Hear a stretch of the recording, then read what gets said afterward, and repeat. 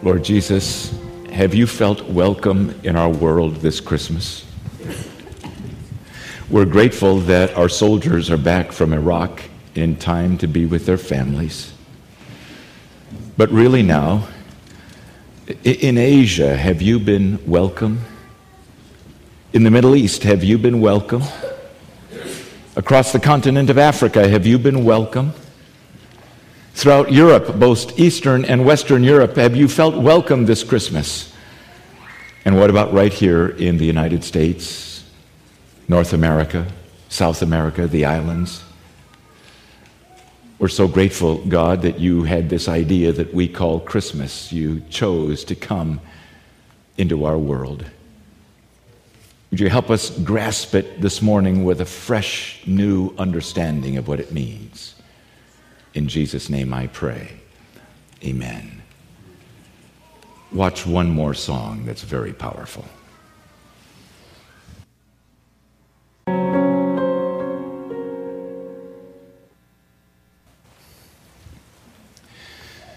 That's what we've been doing, isn't it, as a world for the last several days, weeks, months.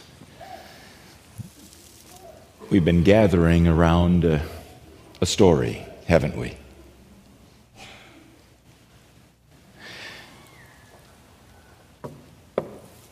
I wonder what this Christmas Sunday will be like for the world. Last evening, following our second service, two men approached me, brothers. One saying to me, "I've come to the end of myself. I need help. Could we talk?" We did. I opened God's answer book. He trusted Jesus Christ to be his Savior. We came out of my office, and one of our dear brothers in this church was sitting with a woman on the bench by that door. Most everyone else was gone. She had basically said the same thing to him. He had opened God's word to her. And she had trusted Jesus Christ last evening to be her Savior. And then that woman and the young man that I prayed with walked across and greeted one another as mother and son. Both of them at the same moment in two different places in this building, trusting the Jesus of Christmas to be their Savior.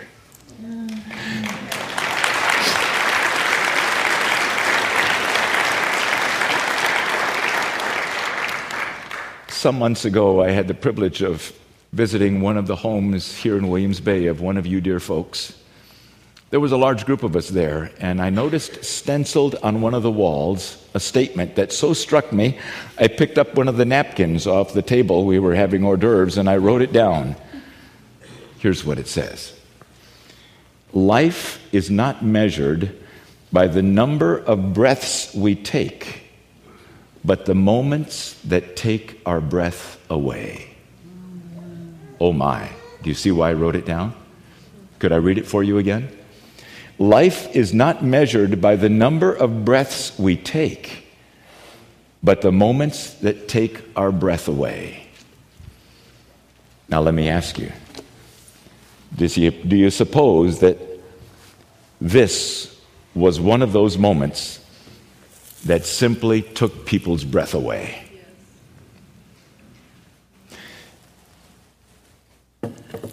But that little baby didn't stay a baby. And as that baby grew to be a man, that man did things that took people's breath away. Blind people saw. Deaf people heard. Crippled and lame people got up and walked. Dead people came out of the tombs. Moments that take your breath away. And then that man, rejected by the human race, went all the way to the cross. And don't you suppose that as he hung on the cross, it was a moment that took people's breath away? As all of human race and our history hung in the balance. As his body was placed in the tomb, those who watched, don't you suppose it was a moment that took people's breath away? Is it possible that it's all over? It's hopeless for us. We've killed God. But then that Easter Sunday morning, when he came out of that tomb victorious, and in the days that followed, when he showed himself to be the risen Lord Jesus, don't you suppose those were moments that took people's breath away, huh? And then as they stood on the hillside with him that afternoon, and he elevated right in front of them and he returned back to heaven, don't you suppose that that was a moment that took people's breath away? So what I'd like to ask you to do this morning in just a few minutes on this Christmas morning, yes, we want to come to the manger, but let's step back away from the manger for a moment and let's step up into heaven. A couple of pictures that might help you with that. I mean, you know that I just love looking out into outer space. Candy, you got a couple pictures there of, look at that. Isn't that a magnificent galaxy that just seems to proclaim Christmas in the beautiful colors? Or how about this next one? I think you got one more for me there. Yeah. Oh my. The Jesus who came here at Christmas made that, my friends. Do you agree with that? And then I love this next one. It's actually one that's in motion. Watch this galaxy as we're able to step right into it. Look at it. Watch this carefully. Oh my. What do you see?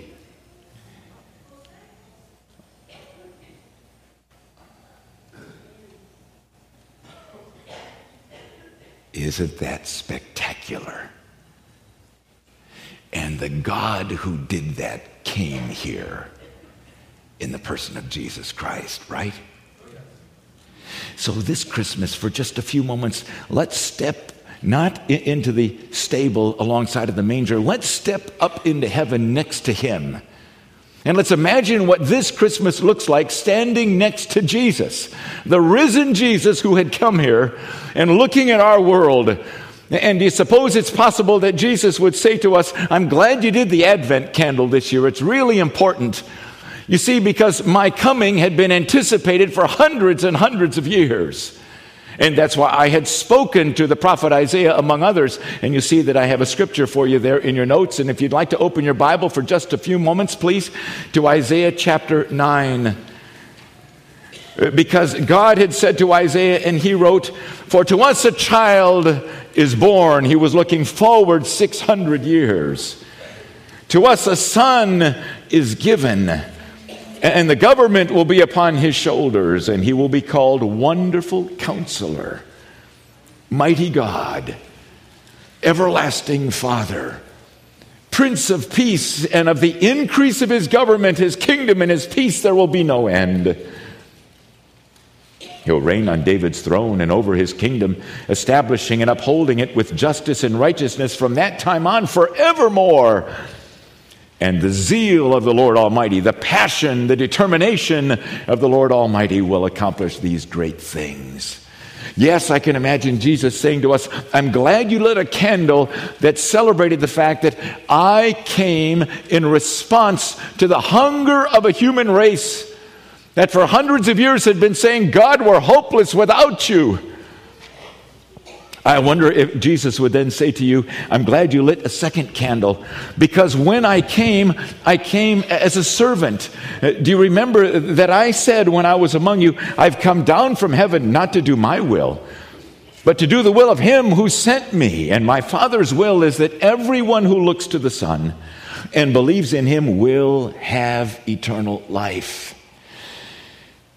As you and I might be standing next to Jesus this Christmas, I look around the room and several of you and me, we have family members and friends who have preceded us that are there in God's presence. Isn't that right? You ever think about what heaven must be like on Christmas Day? Oh my goodness. You think the music's been wonderful here, and it has been this morning, but can you imagine what Christmas worship is like in heaven with the millions and millions who have preceded us? When Jesus said, I came as a servant, he wasn't saying I came as a slave. He was saying I came as an ambassador to serve the Most High God, my Father, to accomplish on this planet his great purposes. And that's why I wrote for you in your notes there, Jesus the Christ came to earth at Christmas in obedience to God the Father's will and purpose. And he invites you and me, his followers, to find our greatest fulfillment in serving his Father with him. Our theme over the last many weeks has been come close, draw near to God, because as you do, you'll find the great joy, like this little child, of finding true fulfillment and purpose in life when you're living your life in fulfillment of why He made you, why you're on this planet, why you exist, to be a man or a woman that brings great glory to God and peace on earth, great joy to those around you, huh? What do you think about this statement? Christmas is not an intrusion. And yet, isn't it true that over the centuries, much of the human race has said, God, you intruded into our world, get out. Christmas is not an intrusion, it's an invitation. Christmas, would you say it with me? Christmas is not an intrusion, it's an invitation. Where God is saying, I've come there to be with you, to invite you to know me and to understand what life could be like for you. So what was the invitation that Jesus, the servant of the Most High God, was inviting us to? I've jotted down a couple things in my notes. You might want to jot this down. First, He was inviting us to look up to the place from which He came and to realize that God who created you is a great God, and He would like you to gain His perspective on you and your life. So over this next week, the last week of 2011, I want to suggest that you spend some time asking God, God, what's your perspective on me as a person? God, what's your perspective on my life, my family, my relationships, my career path, my choices? God, I want to look up this week and I want to gain your perspective. God, I want to listen. I want to listen to your truth, because Jesus said, I've come to tell you God's truth. So I want to hear your truth, and I want to understand how your truth impacts my life. And God, I want to learn from you. I want to learn what a difference this Jesus who came here could make in my life, so that I could live my life like He did, serving the will and the purposes of Almighty God.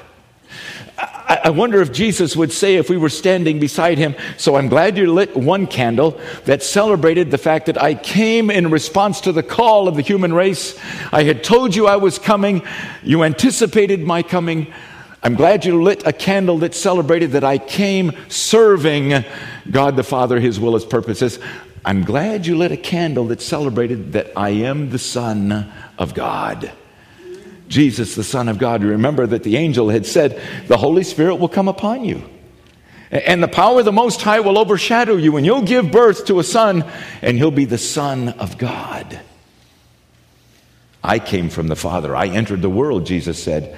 Now I'm leaving this world and returning to the Father.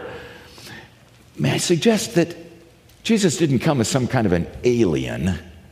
Even though He's fully God and fully man, He came, my dear friends, as a son. And that son, reaching to you in invitation, says, I want to invite you into relationship with God. Not religion. I'm not inviting you to religion. I'm inviting you to, say it with me, relationship. Do you know the difference between going through the motions of some religion and actually living in a relationship with God? And Jesus the Son said, I'm inviting you to understand that it's not about rules and regulations.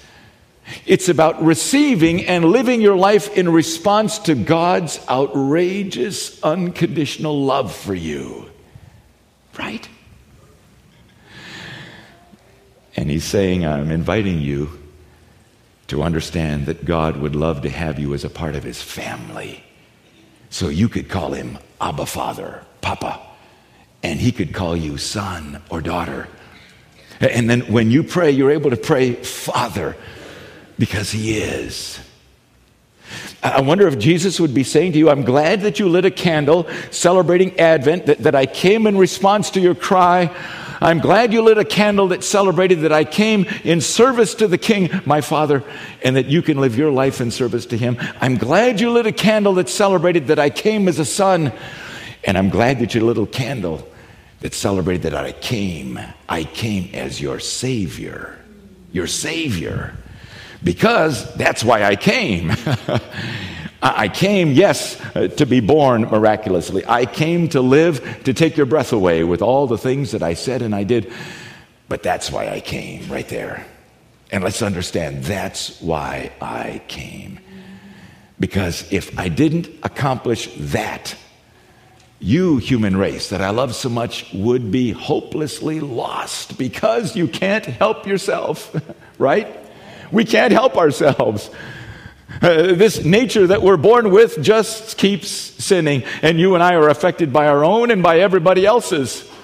The gentleman that sat across the table from me last night, he says, I can't find my way out of the mess that I found my way into.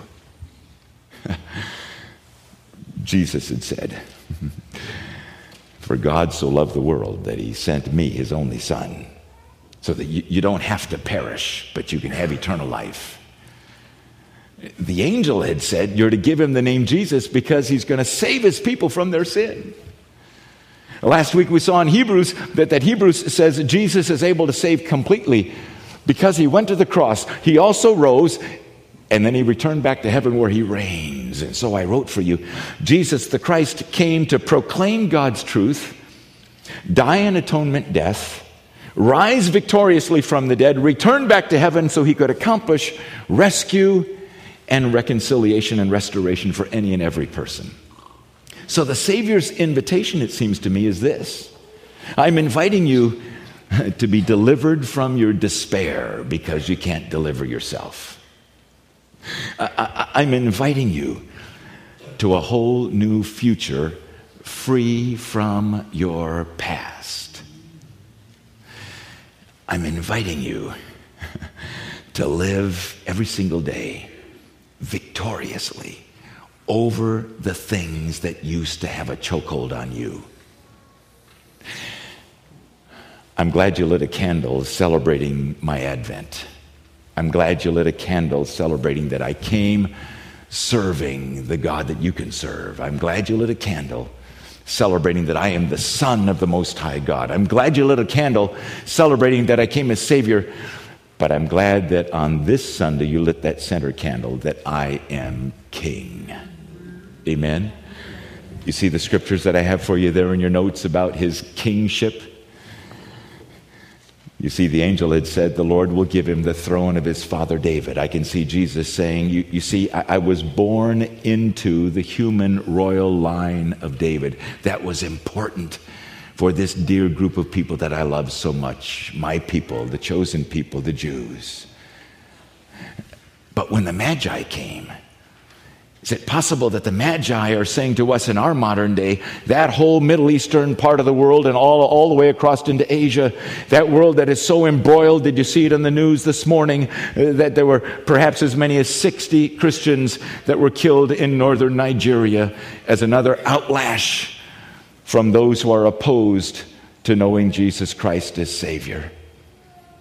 As those Magi came from the east, from an unnamed country, could it be that God was saying, I am the great peacemaker.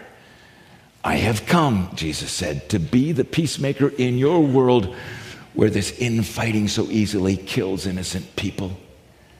They came saying, we've come seeking the newborn King.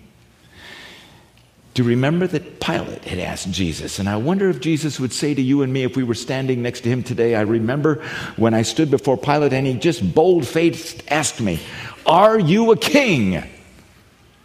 And I responded, yes, I am a king.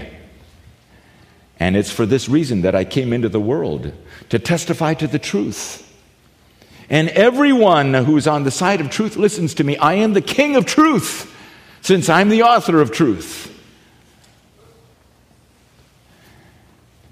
I wonder if Jesus would say, I remember I was having that discussion with that scholar Nicodemus, and I explained to him, if you want to see my kingdom, you need to be born again. Being simply born of water is not enough. You've got to let me do a spiritual rebirth in you. And then I wonder if Jesus might say to you and to me, if we were standing next to him, just look around. Anybody you recognize here? I sat down this morning and I sent an email to my sister who lives in Hong Kong, and my brother who lives down in Mundelein, and my dad who has now moved back up from Florida, and he now lives in Rockford there at Fairhaven. I said, I'm just writing you from the town of our roots. I drove through Little East Delavan Cemetery this week. My great-grandfather, who started our family heritage here, his body is buried there and his wife beside him. They were one of the charter members of this church. I drove by the little cottage on some would call it Norwegian Hill over here in Williams Bay, where the Salvesons, my grandparents, used to live. Longtime members of this church.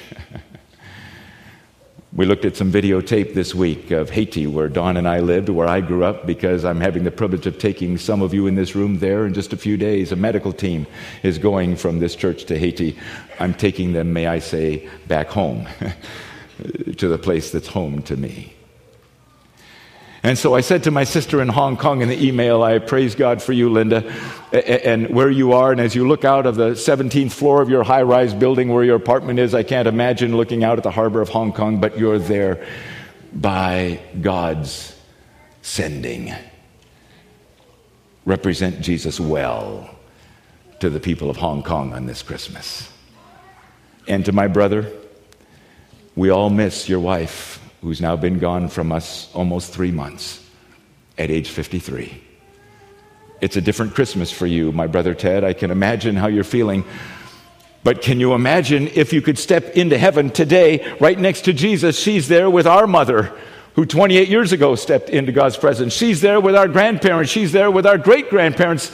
So look around heaven, my dear friends, all of you this morning. Who do you see there that has already gone before you? And Jesus is there. And they're there because of Jesus. Isn't that true? They're there, yes, because he came and they laid him in a manger. It was a moment that took everybody's breath away. They're there, yes, because he was the truth speaker and he spoke God's truth. They're there, yes, because he did the miracles and he proved himself to be God incarnate. They're there, yes, because he went all the way to the cross to pay for their sin. They're there because, yes, he came up out of the tomb. Amen? They're there, yes, because he showed himself alive to hundreds of people. They're there, yes, because he went back to heaven where he reigns today as king over all that he has created and over every single person that he has chosen to give life and breath to. They're there because they chose to believe he is who he claimed to be, God incarnate, giving his life to pay for their sins so they could have life in him. And so the king extends the invitation to us this morning. A couple of things. First, he says, I offer you peace. Peace with God, peace with yourself, peace with your past, peace with your future, peace with one another. I am the King of peace, and I offer you peace if you'll come to know me. I offer you royalty because I am the King of Kings. That means when you become my son, guess what? You're a prince. And when you become my daughter, you're a princess. Think about that, princesses in the room. You are princesses of the King of Kings, Jesus himself. Amen. By the way, you look like it this morning. Amen. And I have come as the king to give you, to offer you an inheritance that can never perish, spoil, or fade, that I'm holding for you in heaven. So when you come to the end of your earthly journey, I promise I will bring you into my presence. And that's why the last verse I have written down there in your notes, it's a book out of Revelation. Wasn't that great when that young man stood before us this morning and just spoke God's word, memorized at his young age? Wow. Look here. Therefore, before me was a great multitude from every nation, tribe, and language. And all the angels were standing around the throne of the King of Kings.